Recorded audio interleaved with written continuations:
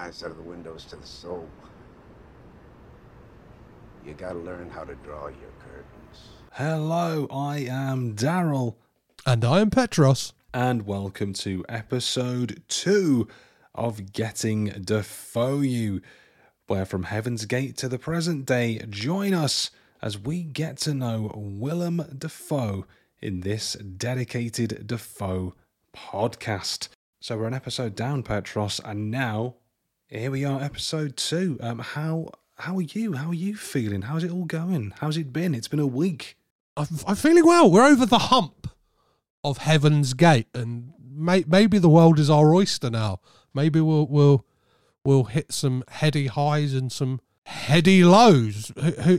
Well, yeah, we'll find out with the film that we have today, which is Tomorrow You're Gone. Who have we got to come chat about this film with us, Daryl? Well, now with the absolute Everest of a film, Heaven's Gate, in the rearview mirror, as you said, we move on to the width and breadth of all things Dafoe as well. And for this one, we were joined by the delightful Alice Boyd Leslie of the Drunken Horror Podcast, who very, very kindly joined us to talk about Tomorrow You're Gone. And as I think this is going to be something we'll recounter with the way we've planned the seasons, not one that I'd heard of before. I don't know if it was ever on your radar. Never on my radar. I thought it was a typo when I first saw the Tomorrow You're Gone. It's a full sentence. It's not a film title. I was like, that doesn't seem like a real thing. So no. Yeah, I was a bit baffled, but we really got into it on this episode. We really found out. It turns out that we may have to both now read a book, depending. Based on this episode, so yeah, quite frankly livid that I've been forced to read as a result of this podcast. So I'm quite frankly willing to back it up 2 episodes in. The dream's over. The dream is absolutely done. But I think it's fair to say that we all have some thoughts about this film. You know, I think there was a bit of a worry that we will get some films, and as we say, we're going to cover the highs and the lows of Willem Dafoe. This you'll find out pretty quickly what we thought about this one, and this is one of those where it didn't feel like much happened, but even in that lack of happening, there was a lot of thoughts that we had trying to wrap our heads around this one. Confusing in parts, if nothing else. There were thoughts, there were feelings, there were a lot of quick rich schemes going on in this episode. I think me and Daryl have figured out how we're going to get a massive listener base through a couple of harebrained schemes. So you must be sure to let us know on all the socials. So that is @DefoeYouPod on Instagram and Twitter, or just drop us an email. If you're a Swiftie, you'll understand what I mean very soon. Email us at defoeyoupod@gmail.com. But yeah, we get into a lot of fun stuff in this one, right, Daryl? It's just, I feel, and I don't want to, blow my own horn too soon in the grand scheme of this podcast, but I suspect that hardly anyone has seen this film and that our discussion might be a bit more entertaining. I'm going to put it out there. I'm going to make a bold claim right now. And we cover a lot of ground. We try to decipher some codes. We try to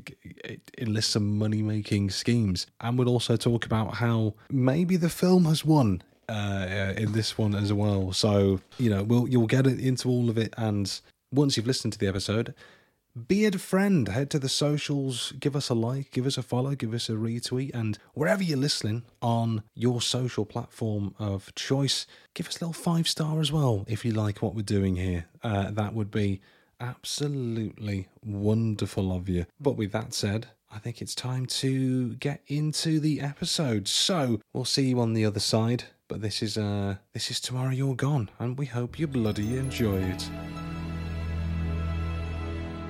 Getting to know you, getting to know all about Willem. Getting to like you by watching all your films. So this week we turn our attention to the 2012 crime thriller Tomorrow You're Gone. Defoe plays the Buddha who helps guide his protege on a path of vengeance after he is released from prison. Now, helping us get to know Willem Dafoe a little better this week and see if this movie will be staying with us tomorrow or should just be gone today is host of the Drunken Horror Podcast, Alice Boyd Leslie. Alice, thank you so much for joining us. How the devil are you doing today? Oh, I'm doing very well, thank you. I've got myself a lovely tequila and I'm ready to chat about this film. If we can call it that. Notable pause between this and film, which I Yeah. think is reading between the lines, might be summarising some of our feelings on this one Oh boy. early. Oh boy. I feel like I should have brought something a little bit stronger in the spirit of your podcast. Just a water for me. Because I'm an absolute... I've been a chump in one, watching this film. I think I would have been better off just winging it and not watching it. Yeah. But we will absolutely get into all of that. At the start of all of our episodes, especially new guests to this Defoe-based journey, what we call our Defoe commotion train, as we welcome new guests on at each stop. Choo-choo, baby. We have to ask, Alice, how well do you know Willem Dafoe? We want to get into your Defoe history. What has been your views on him? How many have you seen? Do you recall what your first Defoe film was? My first Defoe film, I think, and it's probably going to be a similar answer to quite a few people. It was probably Spider-Man, I think, looking back at it. Yes. It was a kind of, I couldn't remember if it was Spider-Man or Platoon, because I remember having to watch Platoon at school. So I was just trying to figure out the timelines, but most likely Spider-Man, I think. And I reckon I was counting them up as well. If we're counting all Spider-Man films as individual films, then it's probably about 8 Defoe films I think I've seen. Not bad. So I guess not too bad. There's so many of the classics that I haven't seen, much of the newer ones I haven't seen. I haven't seen The Lighthouse yet. That's one that's on my list forever, it feels like. Yeah, I think I've seen quite a few. I quite like him as an actor. I always enjoy his movies, apart from this one. Yeah, I feel like if you see he's one of those ones. You see any Wes Anderson film, it's like, oh yeah, Yeah. Willem Dafoe's in that. He kind of racks up the numbers pretty quickly. Yeah, there's probably been a bunch of Wes Anderson movies that I've seen that I've just missed him off of the list. Kind of just did a quick scan through IMDb, like, oh yeah, I've seen that one. Oh, amazing. I mean, I think me and Petros have probably been saying this in a few episodes. We suspect Spider-Man and Platoon are going to be some frequent first-time Defoe films. It's going to age people, right? That's going to age people and weed out who the liars are as well. People are like, well, actually, yeah, I saw the Last Temptation of Christ. Like, oh fuck, get off your high. Sure you did. I'm going to put out a big claim early. If anyone's first Defoe film was not Spider-Man or Platoon, they're a liar, and I'm going to stop the episode 5 minutes in. I don't know. I reckon if we get an older guest, it might be something like City on Fire or Something in LA. Yeah. All right, I won't be ageist this season. But season 2, all bets are off. Yeah. We find that Defoe's someone that people seem to like, but not sort of know much about. Is there anything about Defoe that you find is like a standout aspect of his acting, his character, his general being that you enjoy as well? I think that he's got quite a sexy voice, and that always intrigues me about him. So I think that it made me quite interested in him when I was younger with Spider-Man, and I was like, oh, I don't know how I feel about this old man. He's got his voice is doing things, and I don't really understand. But I think that he's got such a wide range of movies, and I think that even in this movie, I think that he did the best that he could, which is the nicest thing you could probably say. So I think that he is more often than not always a kind of a standout, I think. Yeah, I never feel like to me anyway, feels like he's a little bit kind of overlooked with in the greats kind of category. But I think he deserves to kind of be up there a little bit more and have a little bit more kind of recognition for his work. Antichrist is a movie that he scared me and disturbed me so much I never want to watch it ever again. I saw it once and I'm like, no, Like, I'm not doing that ever It's his again. penis, isn't it, that scared you? That was it. Yeah, That was it, yeah. He Yeah, might have a it is, sexy voice, but he doesn't have a sexy penis. So. Wow. Fun fact about that film, apparently that is not actually his, that's a stunt cock. And they the reason they didn't use Defoe's penis is Lars von Trier said it is confusingly large. Confusingly large. Confusingly large, I think is the exact quote. So, yeah, gravel voice and a baby's arm holding an apple dangling between his legs. What a guy. I don't know if that like makes like Lars von Trier like that question is about his manhood at all, because he's like, oh, that's confusingly large. Like this he just actually got quite a small cock, and he's like, oh, that is far too big. Let's not make people feel uncomfortable about themselves. Yeah. We are the only podcast brave enough to ask the Defoe cock question on a regular basis. And I think we're going to try and bring it up at least once per episode. Oh, that is the sole reason I'm here, right? That is, I'm the wild second man who, at any given opportunity, and any film I don't like, I will just use it as a platform to talk about his cock, and run any chances we have to interview the man into the ground and be like, let me listen to that podcast. They're talking about my cock again. I think, is it possible that you can make a Defoe's cock jingle? Like Defoe's cock. Did you know that he's got a stunt cock? Defoe's cock. Yeah, I think so. I think that's very doable. I think you'll hear that right now. Editor. Best actor, he's a top contender. Doing yoga, so he's always trim and slender. We must remember, always remember, Willem's member. Defoe's dick, juicy and big. We're gonna chat about it for a little bit. Defoe's dick, don't go near. Confusingly long, said by Lars von Trier. Defoe's dick.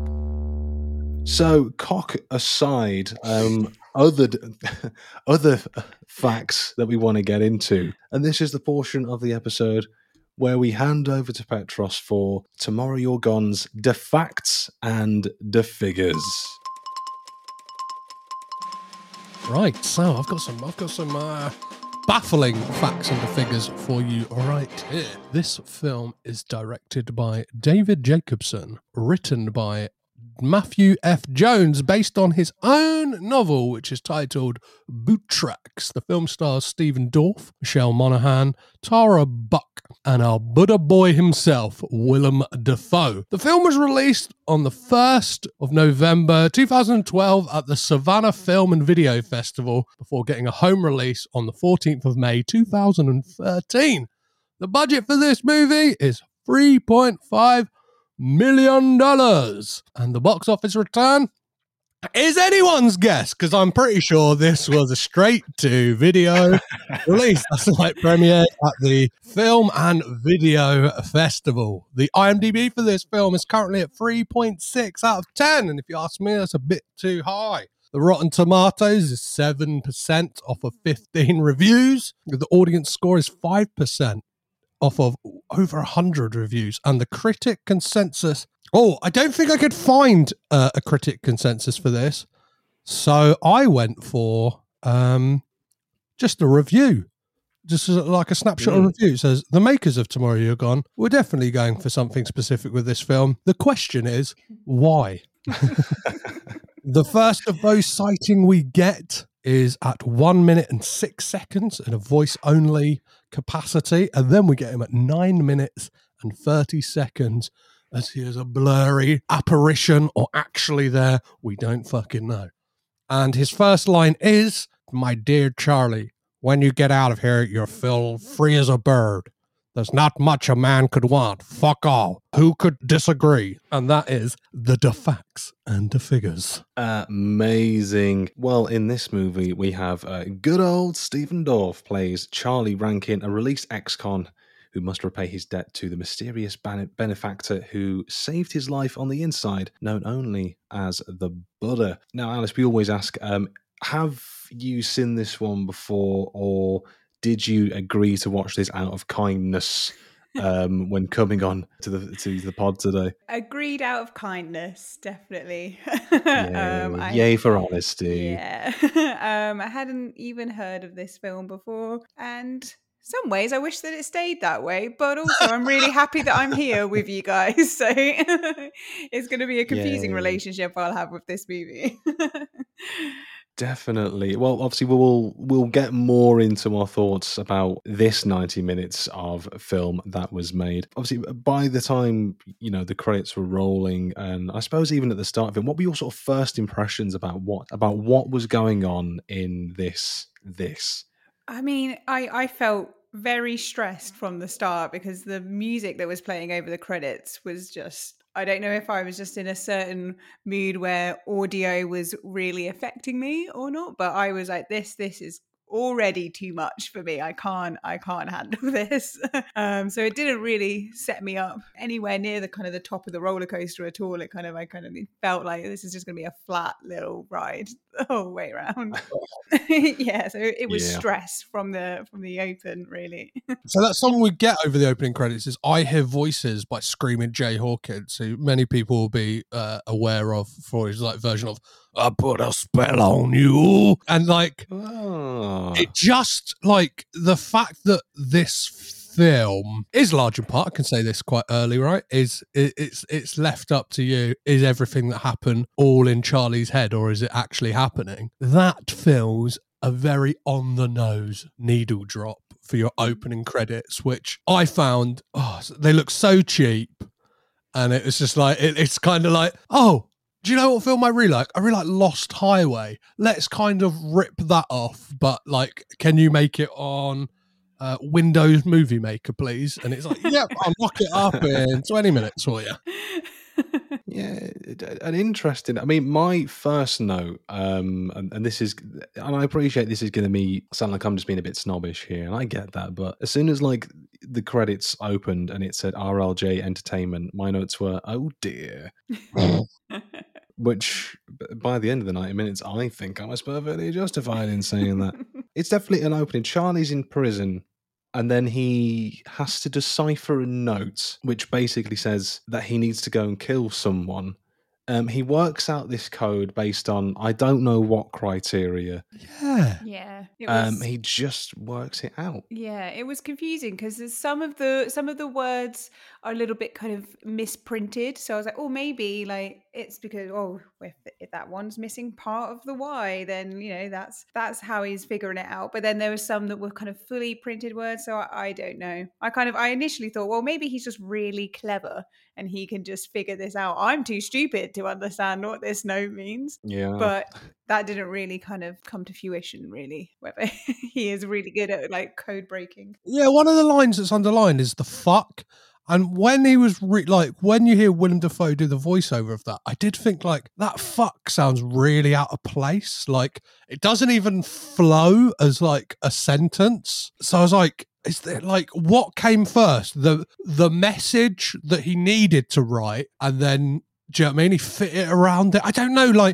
There's so much cooler ways to show a kind of someone deciphering a code as well. I often think about the one in Con Air. Sorry, I always think about it. Evidently not. It stayed my mind for a second. But when it's you lay over a picture, in that case, it's all of the eyes cut out of the Last Supper picture, and when they're laid over the note, they match up to the words that need to be read. That's fucking cool, right? That's visually exciting. That shows us how people decipher something.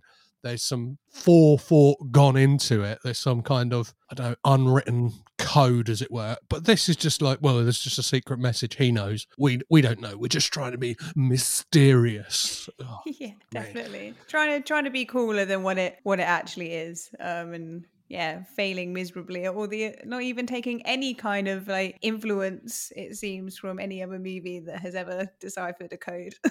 I think trying to be cooler than what it is and failing miserably sums up the next 90 minutes yeah. of this film as well. But I think like in my brain, like I was trying to sort of, jump like a step ahead and try and work out what this code was. And then because like you said, Petrus, the letter itself is kind of a bit like, I don't know if it's the best written thing in the world, but then he describes that guy as a fuck. And I'm like, I don't think we've described anyone as a fuck for about 10 years. That makes sense in 2012. But then I was like, is he telling him to kill the fuck or to fuck a guy? I was like, when you get out of here, I need you to go fuck a man. And like Stephen Dorff's like, Yeah. which is absolutely fine. And Stephen Dorff's like, okay, we're busy. Cool, let's go. Yeah. Surely, Let's if you're go gonna do fuck a this. guy, prison's the best place for it, right? Well, yeah, I guess so. Like, Plenty I mean, on offer, I would assume. Like, I've seen TV shows about prison. I know how things go on. Apparently, it seemed like he was solo bunking though. So, and with the whole thing about what's real and what isn't real, did he send the letter to himself? Is kind of what I was thinking. Oh, I don't think that thought even crossed my mind, really. But I can totally see that, like, the director will be like, "Oh no, actually, like, it was actually meant to be himself all along," and you're like, "Oh, okay." Great. Like, why does he Yeah. just wake up and it be a dream? Like, it might as well be. Yeah, well, like this film pulls into the question, like, is like who actually exists? Like, you like just like the fact of any time Willem Dafoe physically turns up in this film, it's like, how did he get there? Like, why Yeah. is he there? And then like Michelle Monaghan's character, it's like, okay, like is she supposed to be playing Patricia Arquette from like True Romance? It's like, just like, I don't know what is going on here. Like, why is she so interested in this guy she's met on the bus? Do you know what I mean? Like, Yeah. it's bizarre.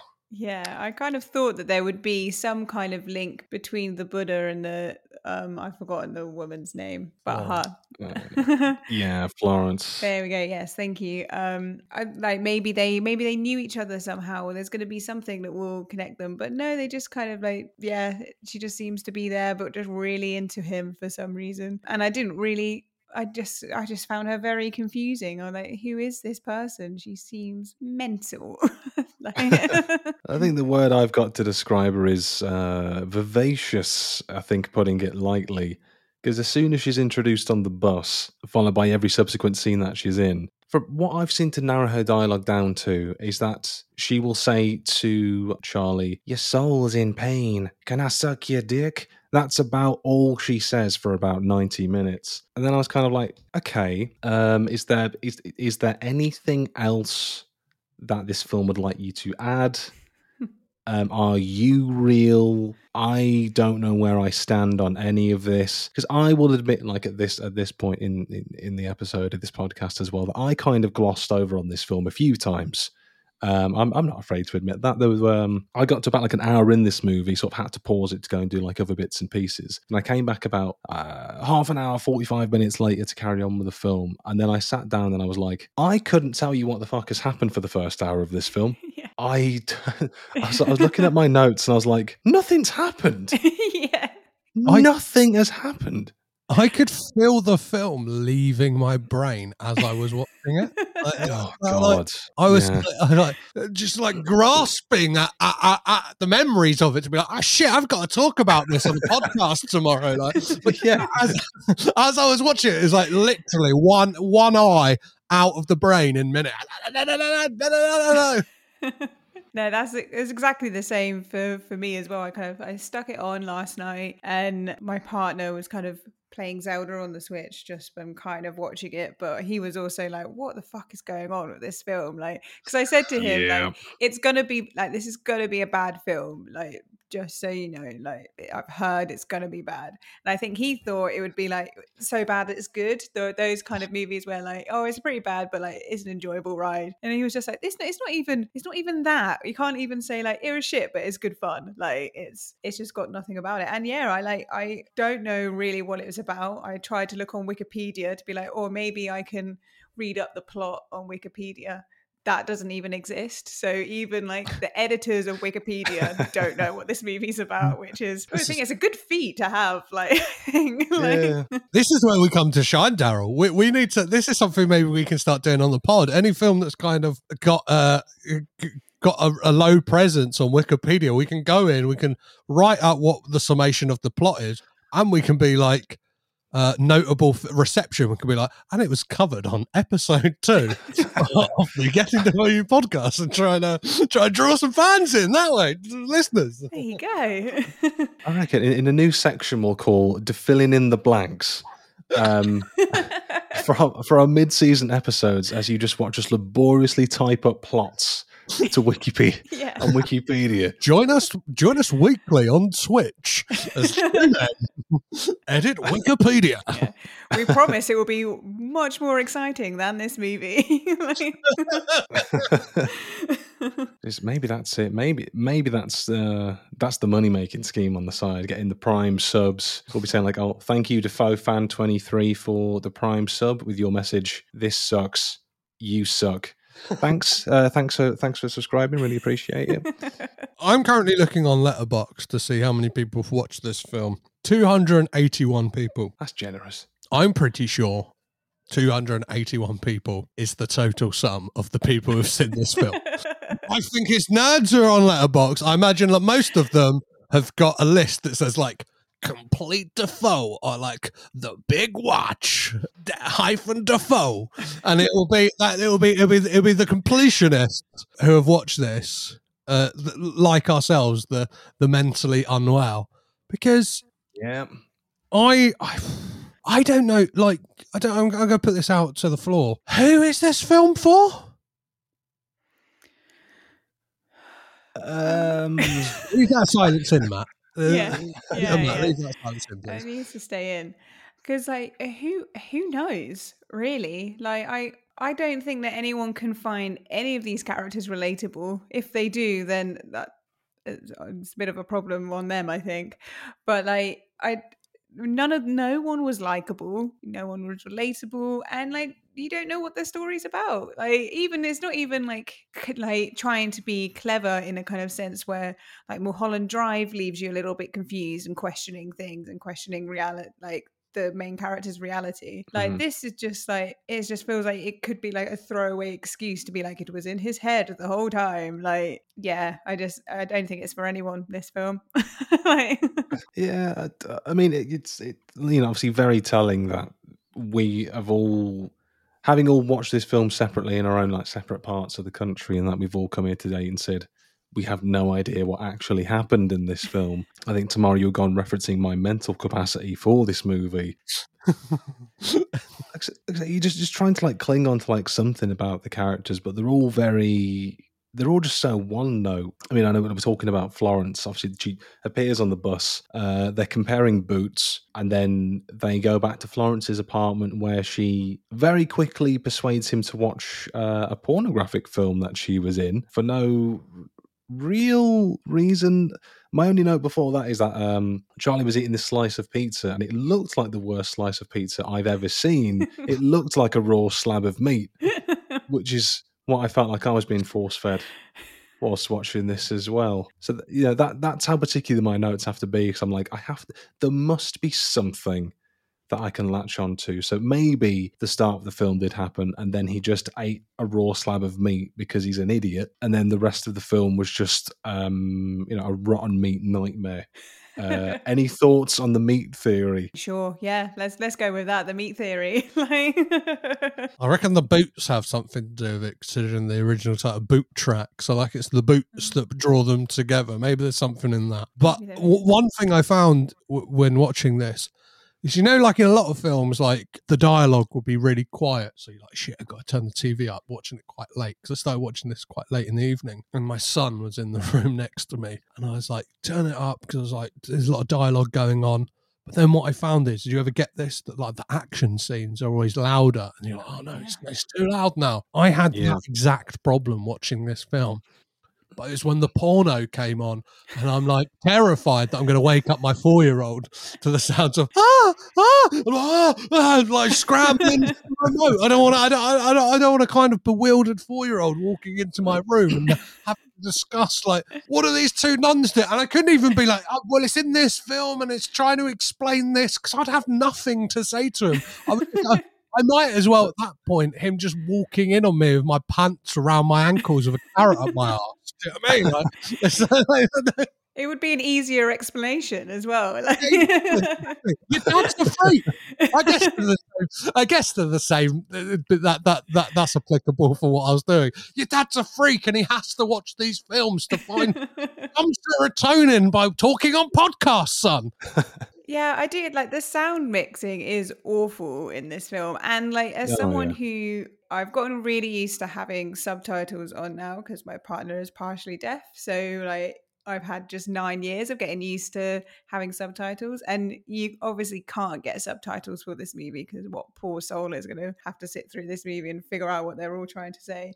But it was really difficult because I had to really concentrate on like trying to understand what they're saying, but also not really being able to hear it properly, even with it all like turned up all the way. I was like, I don't even really understand what you're saying. Like, and if you are, it's nothingness. Like, it's just, again, like trying to be edgy, cool, like drama GCSE writing. Like, yeah, it was difficult in that regard as well. Like, I hate movies that do that, where the sound mixing is just all over the place. The action sequences, the porn sequences are really loud, and the talking is incredibly quiet, especially when there's no subtitles as well. Yeah, I mean, I imagine the conversation, Petros, for if your son had unfortunately walked in at that time, like, Daddy, why are those women sinning? He's a strict Christian boy as well. Yeah, it's all about the sins. Yeah. It's a very Christian neighborhood to watch these movies, but it's kind of just, I don't know, just the whole, I don't know how long into the film that we were at this point, maybe 20 minutes or so, because he's been tasked by the Buddha to do this thing and go kill the fuck, and even then it's, unless I missed something because the sound mixing is bad or because I was having a brain bleed at the time, I'm still not entirely clear as to why Charlie had to go and kill that guy. Again, I'm fully willing to say maybe I did miss something because I was so bored. But he goes into the house. He's somehow got a key from what may or may not be the Buddha. Willem Dafoe sometimes appears in this weird psychological haze to make you think, oh, whoop-a-da-doo, what's going on here? And then he gets a key. There's that weird scene as well. This fucking film making me flip all over the place with no coherence.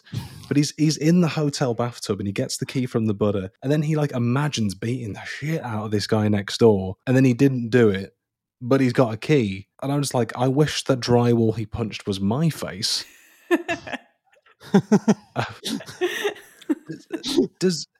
Am I making sense to anyone likes to kill me? I think the way that scene goes is he has that hallucination. He has that kind of that mental breakdown in the bath, and then he kind of snaps out of it, and like when he realizes he's just in the bath, and that's when we get Defoe for the first time on the screen, right? And he's just there, just watching a man in the bath. Like, it's not addressed, like, you know what I mean? There's no modesty from Stephen Dorff. And they're like, hey Buddha, like, I know we bunked together in Sing Sing, but like, come on, man's trying to have his first bath out of the big house there. None of that. It's just kind of, and I have no kind of, I can't remember a single thing that Willem Dafoe says apart from the thing that I've read out, just because I've got it written down.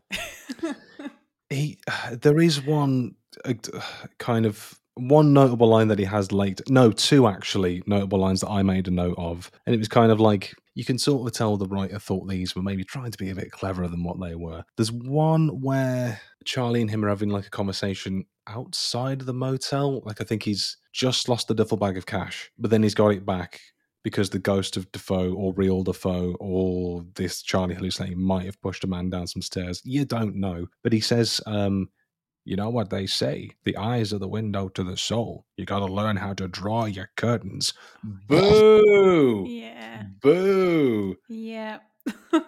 And then there's one towards the end where they have that confrontation where Rankin's gone back to the house he goes into from earlier, and he says, "Compassion paves the way to the gas chamber." Boo! What does any of it mean? I opened to the floor. I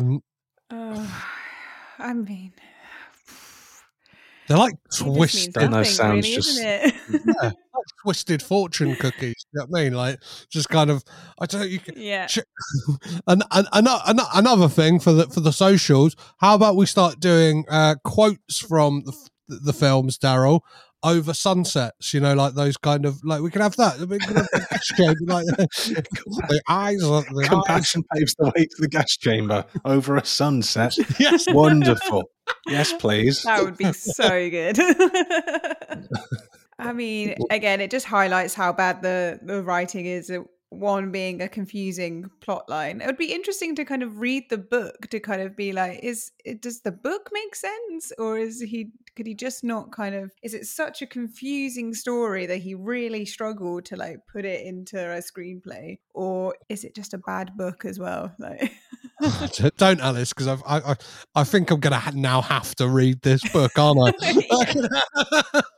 Let's hope it's a short story that they've dragged drag up to an hour and a half movie, because boy, this movie did not feel like an hour and a half. Like, it felt a lot longer. I was like, I think it's the longest hour and a half I've ever witnessed, I think. Oh God! And I watched this through hashtag not an ad through Amazon Prime because it was free on there with adverts. Yeah. And I think one of the things that summed up how I was feeling at the time, and sort of bringing us to sort of one of the next scenes, this is when Rankin is snuck into the house, and after he sort of killed that old guy, he then chases the lady up the stairs. Now at this point, my Amazon Prime cut to an advert for Nurofen, and I was like, oh my God, it knows. I was like, this is incredible. Well, you know a film. Sorry, no, I had some of the most mental adverts like on, because I also watched it on Amazon Prime, the kind of the free advert version, and I had this like mental Shreddies advert, which was like this guy's face like on loads of random things, and he was singing a song, and I was like, oh, this is too much for right now. Like, I don't know what's going on. And then it was like,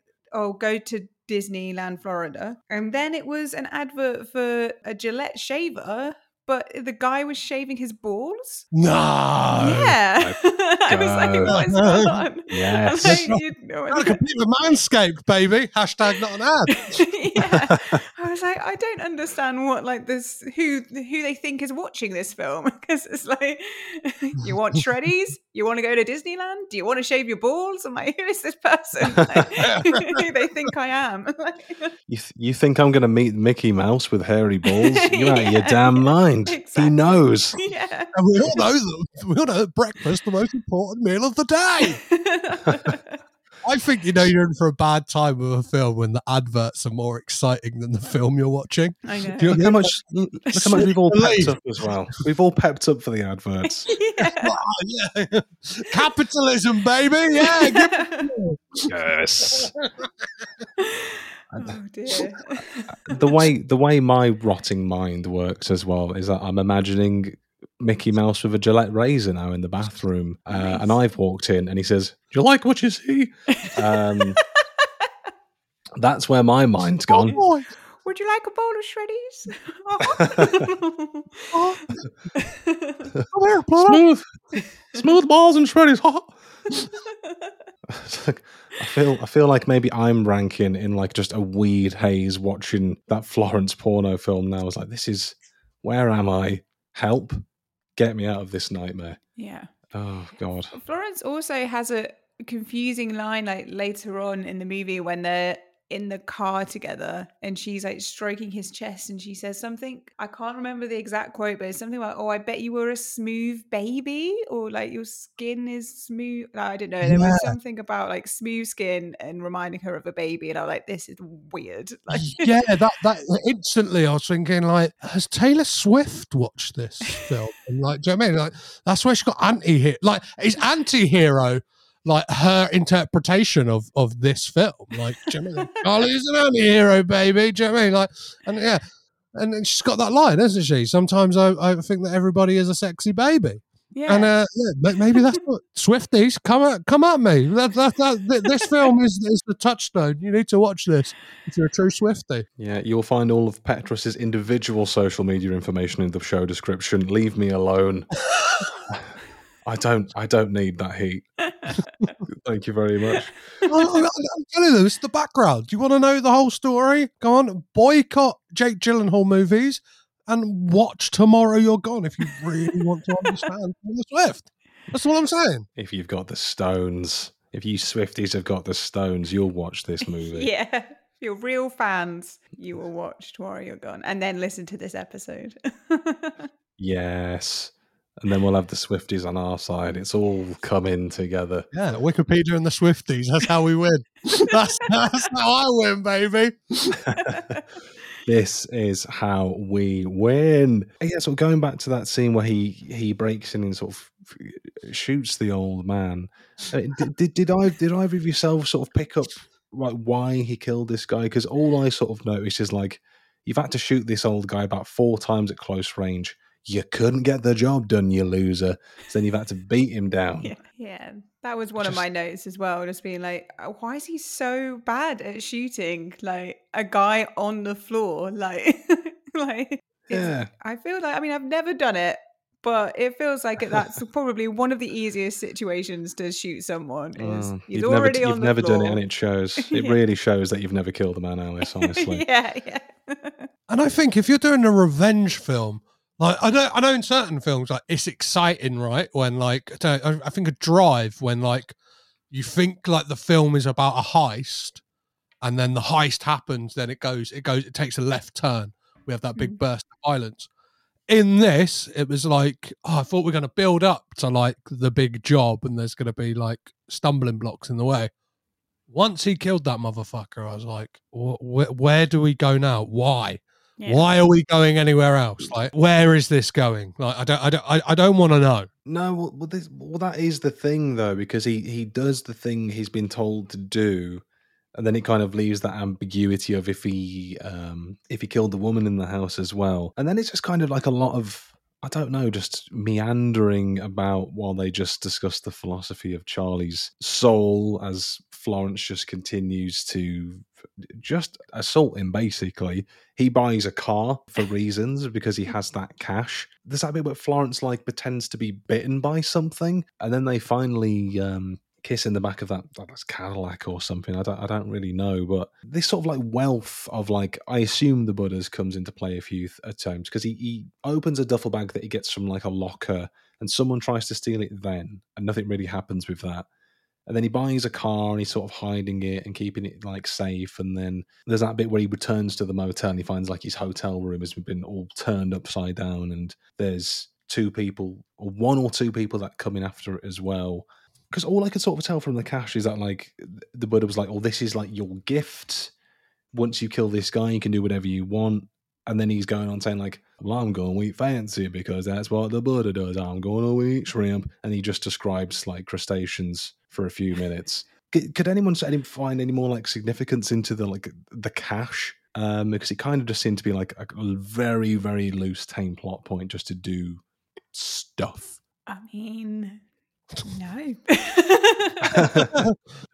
It feels like it's difficult because it feels like we should have more kind of answers than just don't know, no really reason really, but like it doesn't really feel like there is any other reasons I can think of rather than just like it just happens, doesn't it? Like it's just a thing that happens. Like I've got the synopsis for the book here. Do you think maybe if I read it, it might give us some more insight into the film? What do you reckon, Daryl?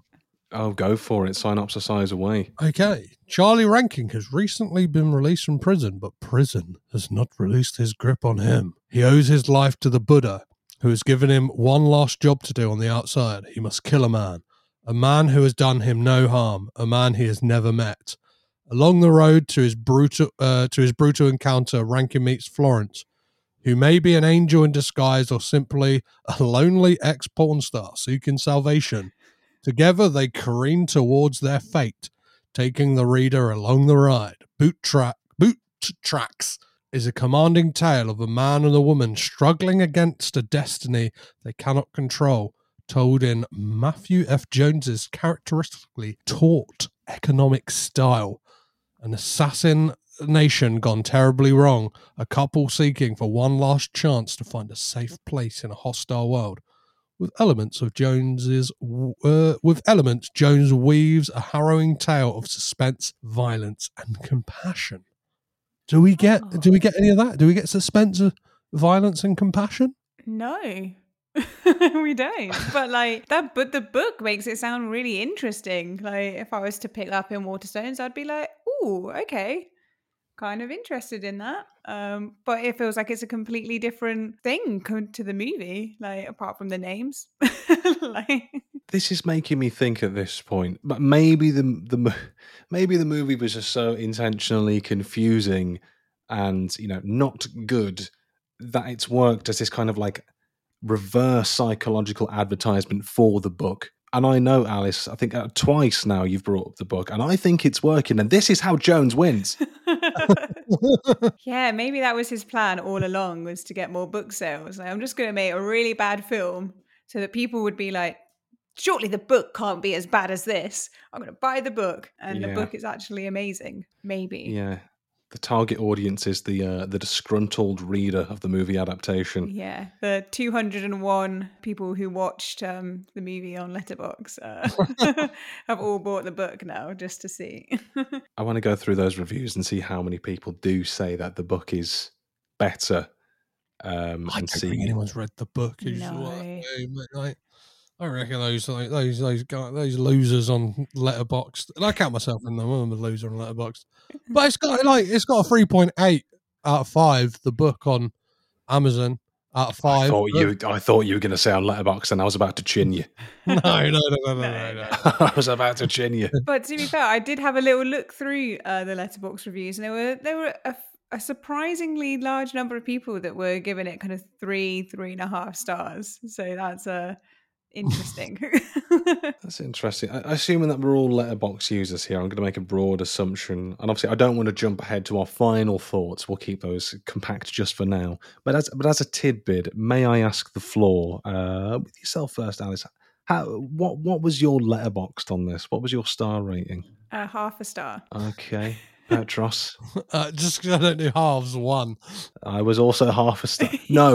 No, I brought it to 1. I was going to do it half. I gave it 1 on the basis of Defoe. Okay. I gave it a half a Defoe, half a star. Yeah. just to be generous. So that's what's the average on that? 1, a 3/4 of a star. Yeah, something like that. Yeah. Yeah, that's democracy in action right there. All right. Shall I read out? Shall I read out a 3-star review of this film to see where we've got it wrong? Go on and say we won't name names. We won't sort of snipe at people. But... No, of course not. But if you're listening, yeah, you know who you are. You know what you've done. Okay, so this user 3 stars, as I said, kind of a depressing movie of a good cast. Acting is top notch, but the story drags a bit. Very dark. Reminded me of a combination of Drive, Leaving Las Vegas, and the first half of A Place Beyond the Pines. It reminded me slightly of True Romance. This is me talking now, not the review. And it's like it did the cardinal sin for me in films, where it's like it reminds you of something. You'd be like, I could be spending my time watching that film, not watching this. Yeah. Yeah. It's always a shame, isn't it? Always a shame when you just want to watch other things and you don't enjoy something that you are obligated to watch of because you do a stupid podcast. Yeah. I mean, it's what we got to do sometimes. I don't think that we've quite watched anything like so awful just yet. But I'm sure the time will come. As it always does. Yeah. We just didn't think it would be now on the podcast at this point in season 1. We just didn't think it would be now. So the average rating on Letterboxd is 2.1. Generous. Yeah, that's because those freaks giving it 3 and 3.5 stars. What are you guys? Jesus. I mean, I suppose speaking of freaks, I guess going back to ranking as well. Because I mean, you know, we've talked about what he does in the film, but well, some discredit to Stephen Dorff because his character in this is so one note, which is just kind of this, just this like southern scowl that he does. This one face he has throughout the entire film, where all he really says is, you know, he defends the ability of his own penis to Florence. He wears some suspenders. I thought that was quite interesting. That was, you know, considered in the initial half star. I was like, oh, suspenders, you know, fancy. Double denim and suspenders. You're a brave man. I don't know what you were in prison for, but it wasn't fashion crimes. What do we sort of think of Stephen Dorff's performance? Obviously, he's the one who's sort of carrying this movie. Do we think it could have been saved with a stronger performance? I mean, and Alice, were you enthralled by the Dorff man? Did you endorse the Dorff? I didn't endorse the Dorff really at all, and like, I think that it probably could have been saved a little bit with another actor. I don't know who, but it's difficult when the writing is so bad, isn't it? For like, it has to take a very special actor to kind of make a movie feel interesting and kind of redeem itself from the kind of terrible writing. And I think that's quite hard to come by. So it's difficult when you've been handed a shit script. But yeah, he is very one-dimensional. And like I kind of said previously, not relatable in any way, doesn't even make you want to like him or have any feelings towards him, really. It just feels like I'm just watching this person do stuff and I don't really know what he's doing. It's fine. Yeah. Definitely no endorphins from the Dorff from me. No endorphins at all. No. Which is really, like such a shame to see that like 2 years previous, he's in like one of my personal favourite Sofia Coppola films, Somewhere. And it's like, what a fall from grace. Like, what an absolute fall from grace from Stephen Dorff. And I think some of it, he's got like, him and Michelle Monaghan are culpable in the crimes of this film. Because I'm not sure if you saw this. They're both co-producers on this film. So they would have had some swing. Do you know what I mean? They would have had some, in a producing capacity, you have some say to... Tom Cruise is a prime example. He produces a lot of his films, but basically gives him carte blanche to be like a backseat director in certain capacities. So if they've got these credits, surely they could have said, what the fuck are we doing, David? Like, Yeah. David Jacobson is the director. Or like, do you know what I mean? Is Matthew F. Jones over there? Like, bring him over. What the fuck is this script? Like, what is going on here? Who is my character? Like, who are we supposed to be? What am I meant to be feeling in every single scene? But like, yeah, maybe they just wanted a bit of money, and maybe it was a quick cash grab for them both. And there's that element of it where it's like, I do not care about the plight of this man. Do you know what I mean? It's like he's not portrayed to be like, he doesn't really seem conflicted about the fact that he has to kill someone. Like, reading that book synopsis, it's like, it wasn't really that much of a deal made about the fact that like he's doing this almost against his will. Do you know what I mean? Like, this is someone, like, he's got to repay this debt. It's just kind of like, oh, this is what I'd do. Like, we see his visions of what he would want to be doing is stoving someone's head in anyway. So it's like, this isn't out of the realms of believability that this man is unhinged and would just do this anyway. Do you know what I mean? Like, I don't know. Where's the conflict within this character? I think the only moment of suspense I felt in this film is when he has a shower still in jeans and boots. And so some of the suspense was, but it's going to take ages to take those jeans off. and we get that like kind of creepy silhouette of Florence up against the frosted glass as well. And I was like, I think I was suspenseful for a sex scene. I was like, oh no, I'm gonna have to turn the telly down again. Like, otherwise I'm gonna wake up my son. Like, and then what the fuck was that scene? Like, it just kind of, what was going on? I just don't know. That's the thing. There's so many of those scenes where it feels like they would have had a kind of a better message, or kind of you'd understand a bit more of the meaning behind it if it was better written, or maybe even if it had like better actors, different actors, and I'm not saying better actors, they are good actors in their own rights, but like in this particular movie, yeah, because it just ends up being like, okay, so that happens, and why? It doesn't matter. Like I've even forgotten about that shower scene as well. That's how like memorable it was. I was like, oh, I feel like I should remember a man showering in jeans, but I don't. I know this is part of the difficulty. 'Cause I was looking through my notes before we started recording, and I was like, when I hit record in this episode, I hope these notes make sense. But obviously, a lot of it just doesn't. Like, there's a scene towards the end which is a few scenes that kind of get the weirdness of like what is going on with his character. Because I think there's one or two little bits where I don't know if he's having like these out of body experiences, but like he sees himself like across the bar, I think, and he sees himself in a phone booth, I think, when he's driving past. Then he kind of like, I was like, oh, has this all already happened to him? Has he just lost all his bloody marbles? And then they go back to the house, and then Florence is in a wig and looks like the woman who he's bound and gagged and didn't kill, as we found out. And then he's like, why did you wear the wig? And then they have sex in the back of the car.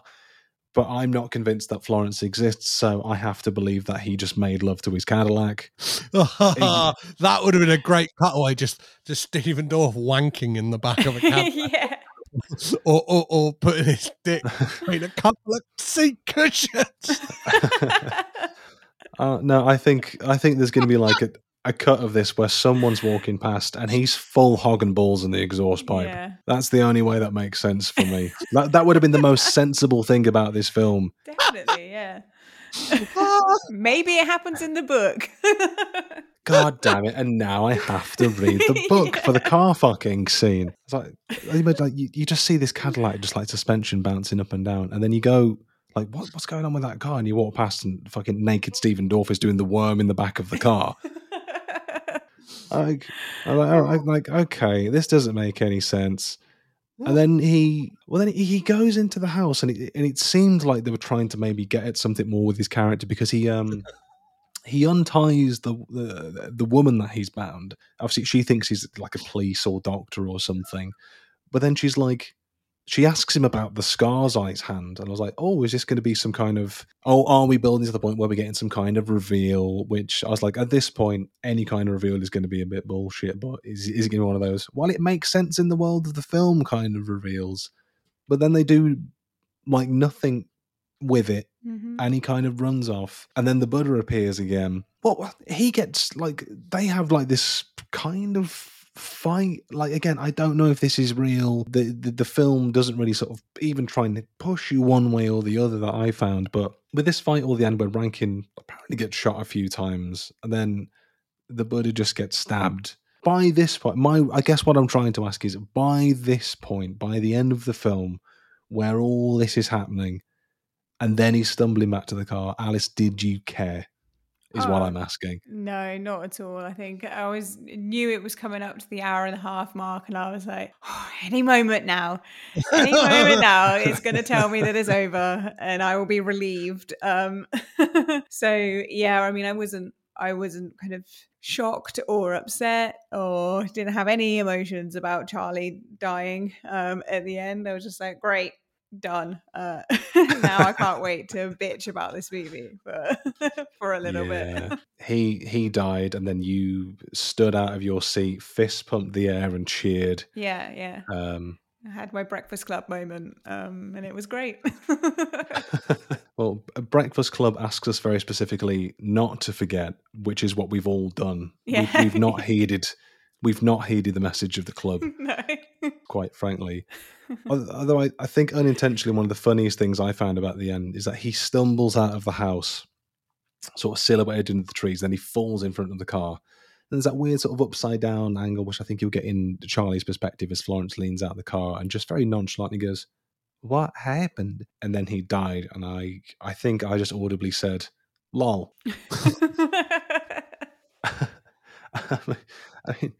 I don't even know. I mean, the Petros, did the ending make any kind of sense for you? Because I think we're 2 for 2, myself and Alice, we were sort of done by this point. So you would remember, Daryl, on last week's episode, I had to watch multiple scenes of Heaven's Gate multiple times to see if Defoe was actually in them.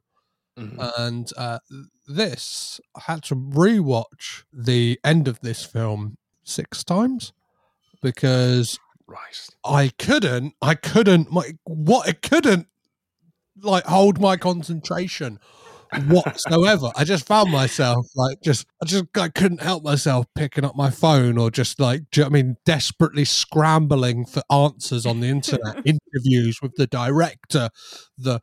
I found a guy called David Jacobson, but he's an art critic from San Francisco. I don't think it's the same guy. I found a scientist who's called David Jacobson. I don't think it's the right guy. I couldn't find anything. And when it got to that point, like Alice, it's kind of like I've got the sweet release of my life again.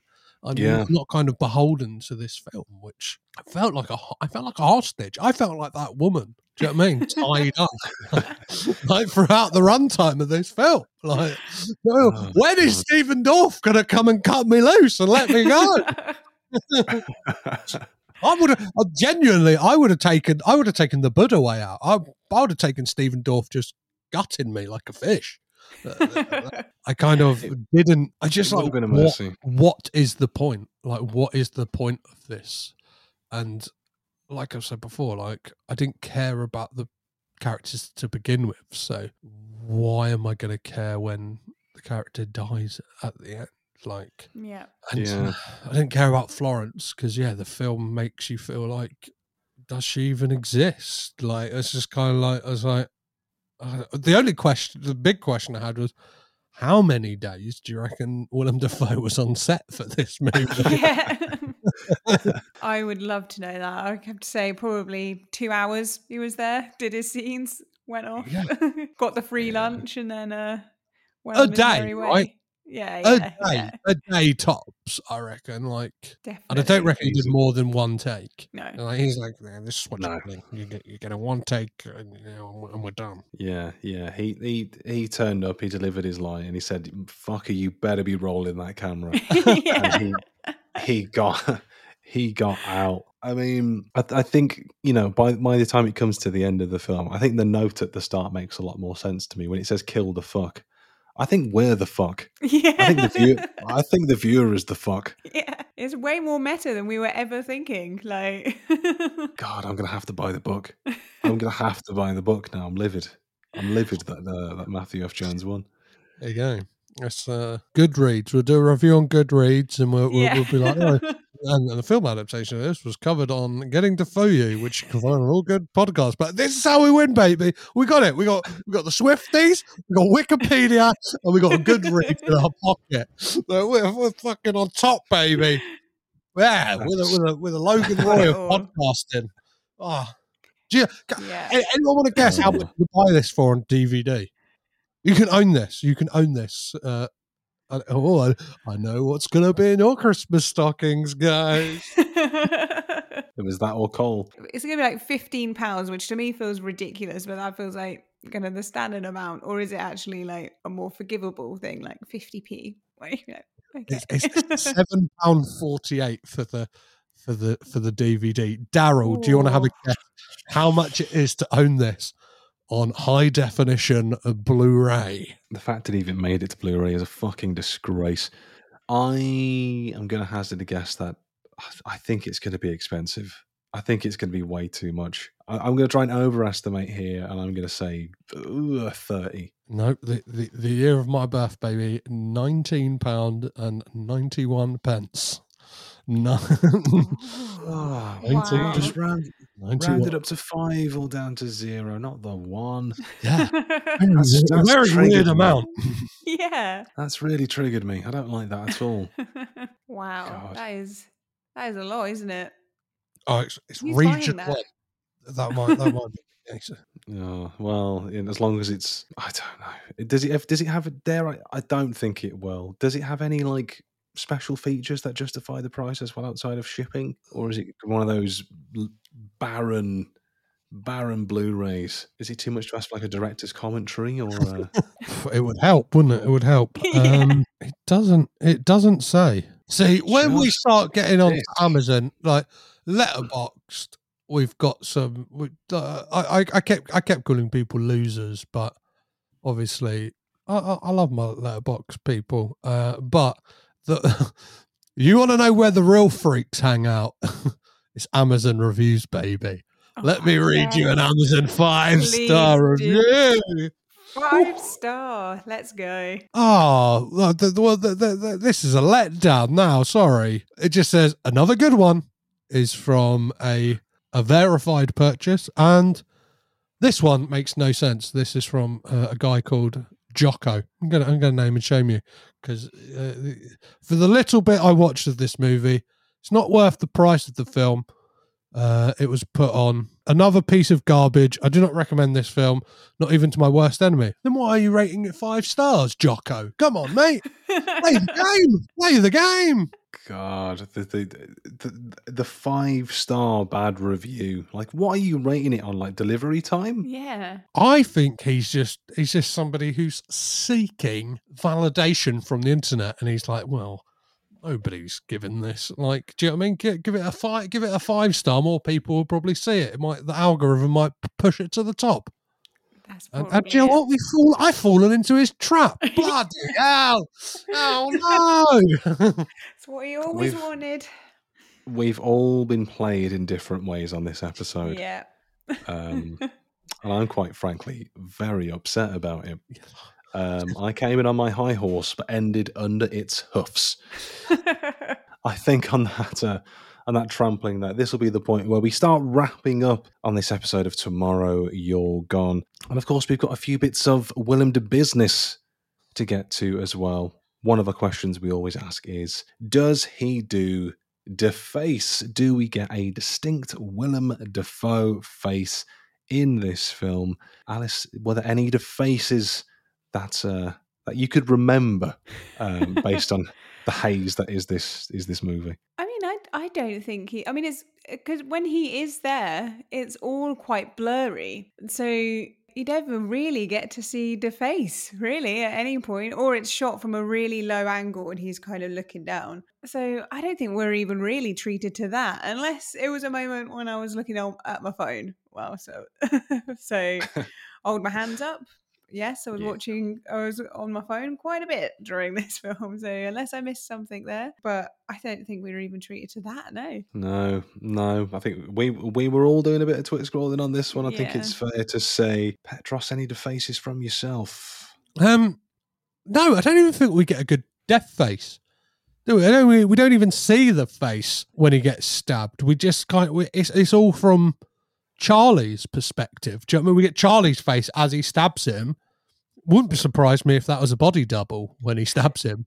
Defoe was already hitting the road onto the next project. Do you know what I mean? He's like, Abel Ferrara has given me a call. He's shooting a film in Hungary for 4 weeks. Like, let's go, baby.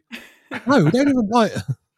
He looks more expressive on the poster for this film, than he does in the actual film. For sure. Yeah, I think definitely no the face from me, which could have bumped it to a 1.5, but, we give the ratings that we give. But speaking of ratings, the most important rating that we give on any episode of Getting Defoe You, we don't just simply give this a thumbs up or a thumbs down here. We rate this in classic Willem style. So, Alice, we ask you first, as the guest of this episode, Tomorrow You're Gone, do you rate this de friend or Defoe? Defoe.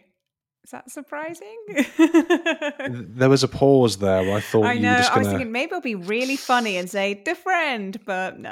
Yeah, I think that is expected. I think the Defoe is expected. Petros, I'm not anticipating to be too surprised by your answer here, but same question, defriend or Defoe? Oh, it's a big, steamy, disgusting Defoe from me. First one of the season, baby. First one of the podcast.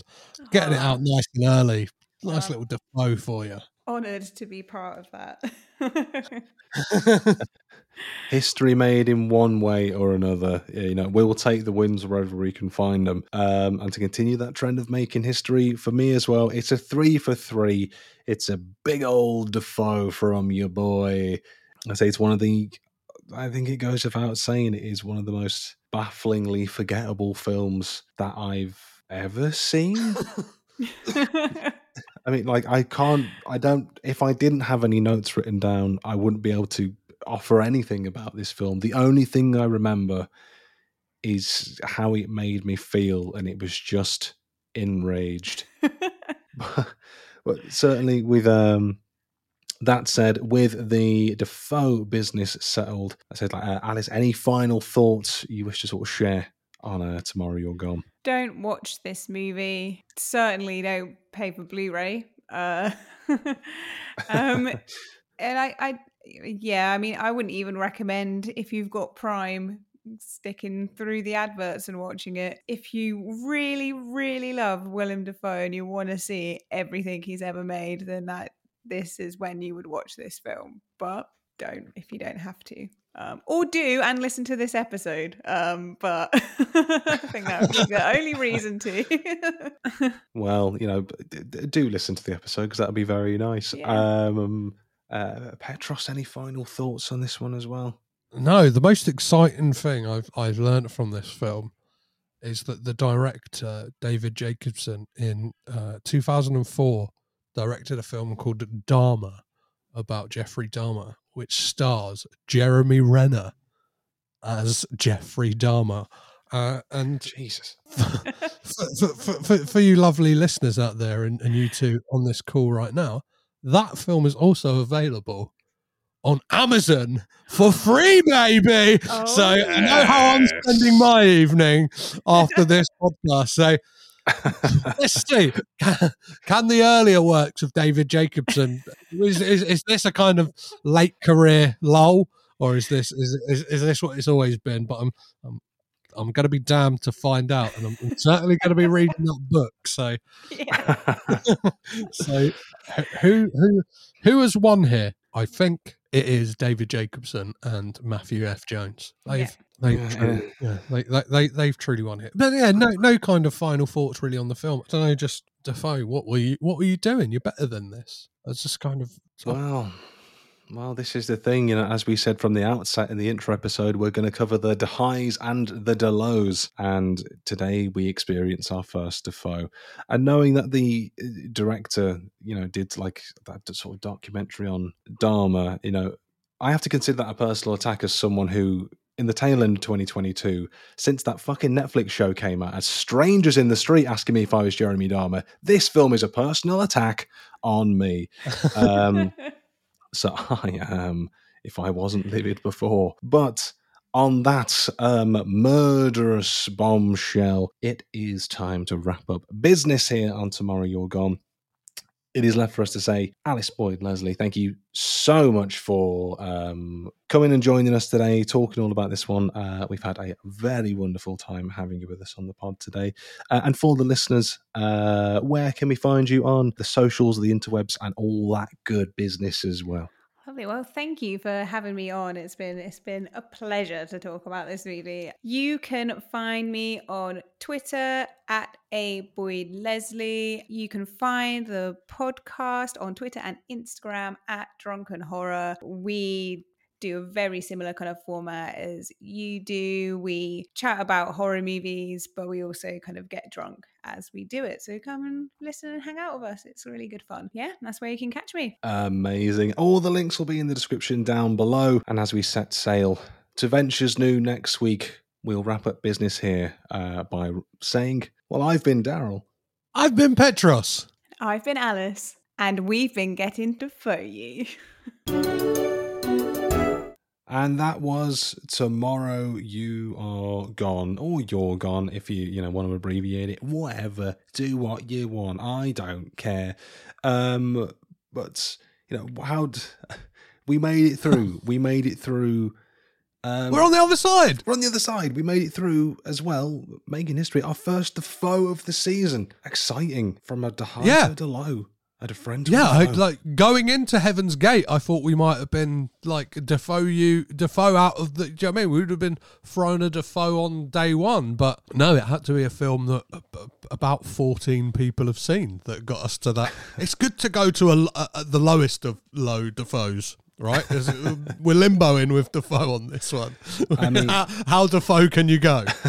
how low can you, Defoe?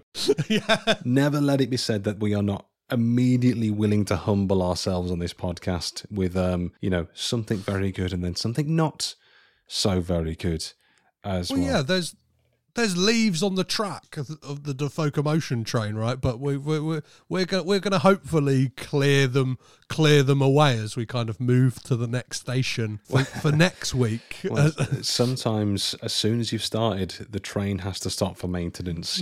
This is engineering 101, people. You've got to make sure that your operation is in good nick. Yeah, when we're living in Britain and anything can kind of happen, do you know what I mean? Hot weather, the tracks are too hot. Cold weather, the tracks are too cold. There's a cow in the vicinity of the tracks. We cannot operate. It's, what a time to be alive is what we're saying here. What a magnificent time to be alive. But obviously, with all that said, thank you, our dear friends, for listening to the podcast. It is wonderful to have you on board at this early stage. Again, as we said at the top of the show as well, if you enjoy what we're doing, be a friend. Check us out on the socials. Petros, would you be so kind as to remind our listeners of the socials? And also, if I can ask a tiny favour more of you, give us a little reveal of next week's episode and guest as well. Oh, yeah, of course. You can find us on Twitter and Instagram at DefoeUPod. Or if you'd like a little bit long form, if you've kind of developed a crush on this at this early stage on Daryl or myself, you can drop us an email and kind of write us a love letter. Write us hate mail. If you are David Jacobson or Matthew F. Jones, and you want to kind of bring us to task, we're ready for you. Let's go toe to Defoe. Do you know what I mean? In this in a debate, and that is DefoeUPod@gmail.com to drop us an email. And as for next week on the podcast, we're heading to LA, baby. We're the Heady Heights 80s cinema with 1985s. To live and die in LA. To live and die in LA. I can get away. I cannot wait for you to hear next week's episode. It's all to come here on Getting Defoe You, as ever. And we're joined on that episode as well by another Daryl, which I'm gonna a little peek behind the curtain here. Made it very hard for me to decipher who I was talking to on the record. So there's double Daryl for you next week, as we are joined by the always lovely Daryl Bear from both the Sudden Double Deep podcast and Is Paul Dano OK? Fellow filmography detectives, and fine ones at that. Yeah, wonderful guest this week, wonderful guest next week. It is a banger of an episode coming up for you, and we can't wait to head back to LA in 1985. But again, thank you for listening. We'll see you next week to cover all the highs, all the lows, all the things Willem Dafoe. And as ever, we should hasten to add as well, thank you to Matt for editing the episodes. He makes us sound coherent and like we know what we're doing. Matt, you are the backbone of this situation, of this podcast, and without you, we are just two silly geese in respective rooms across the country, sweating for no reason. But we will see you next week. But until then, ta-ta for now. Getting to know you, getting to know all about Willem.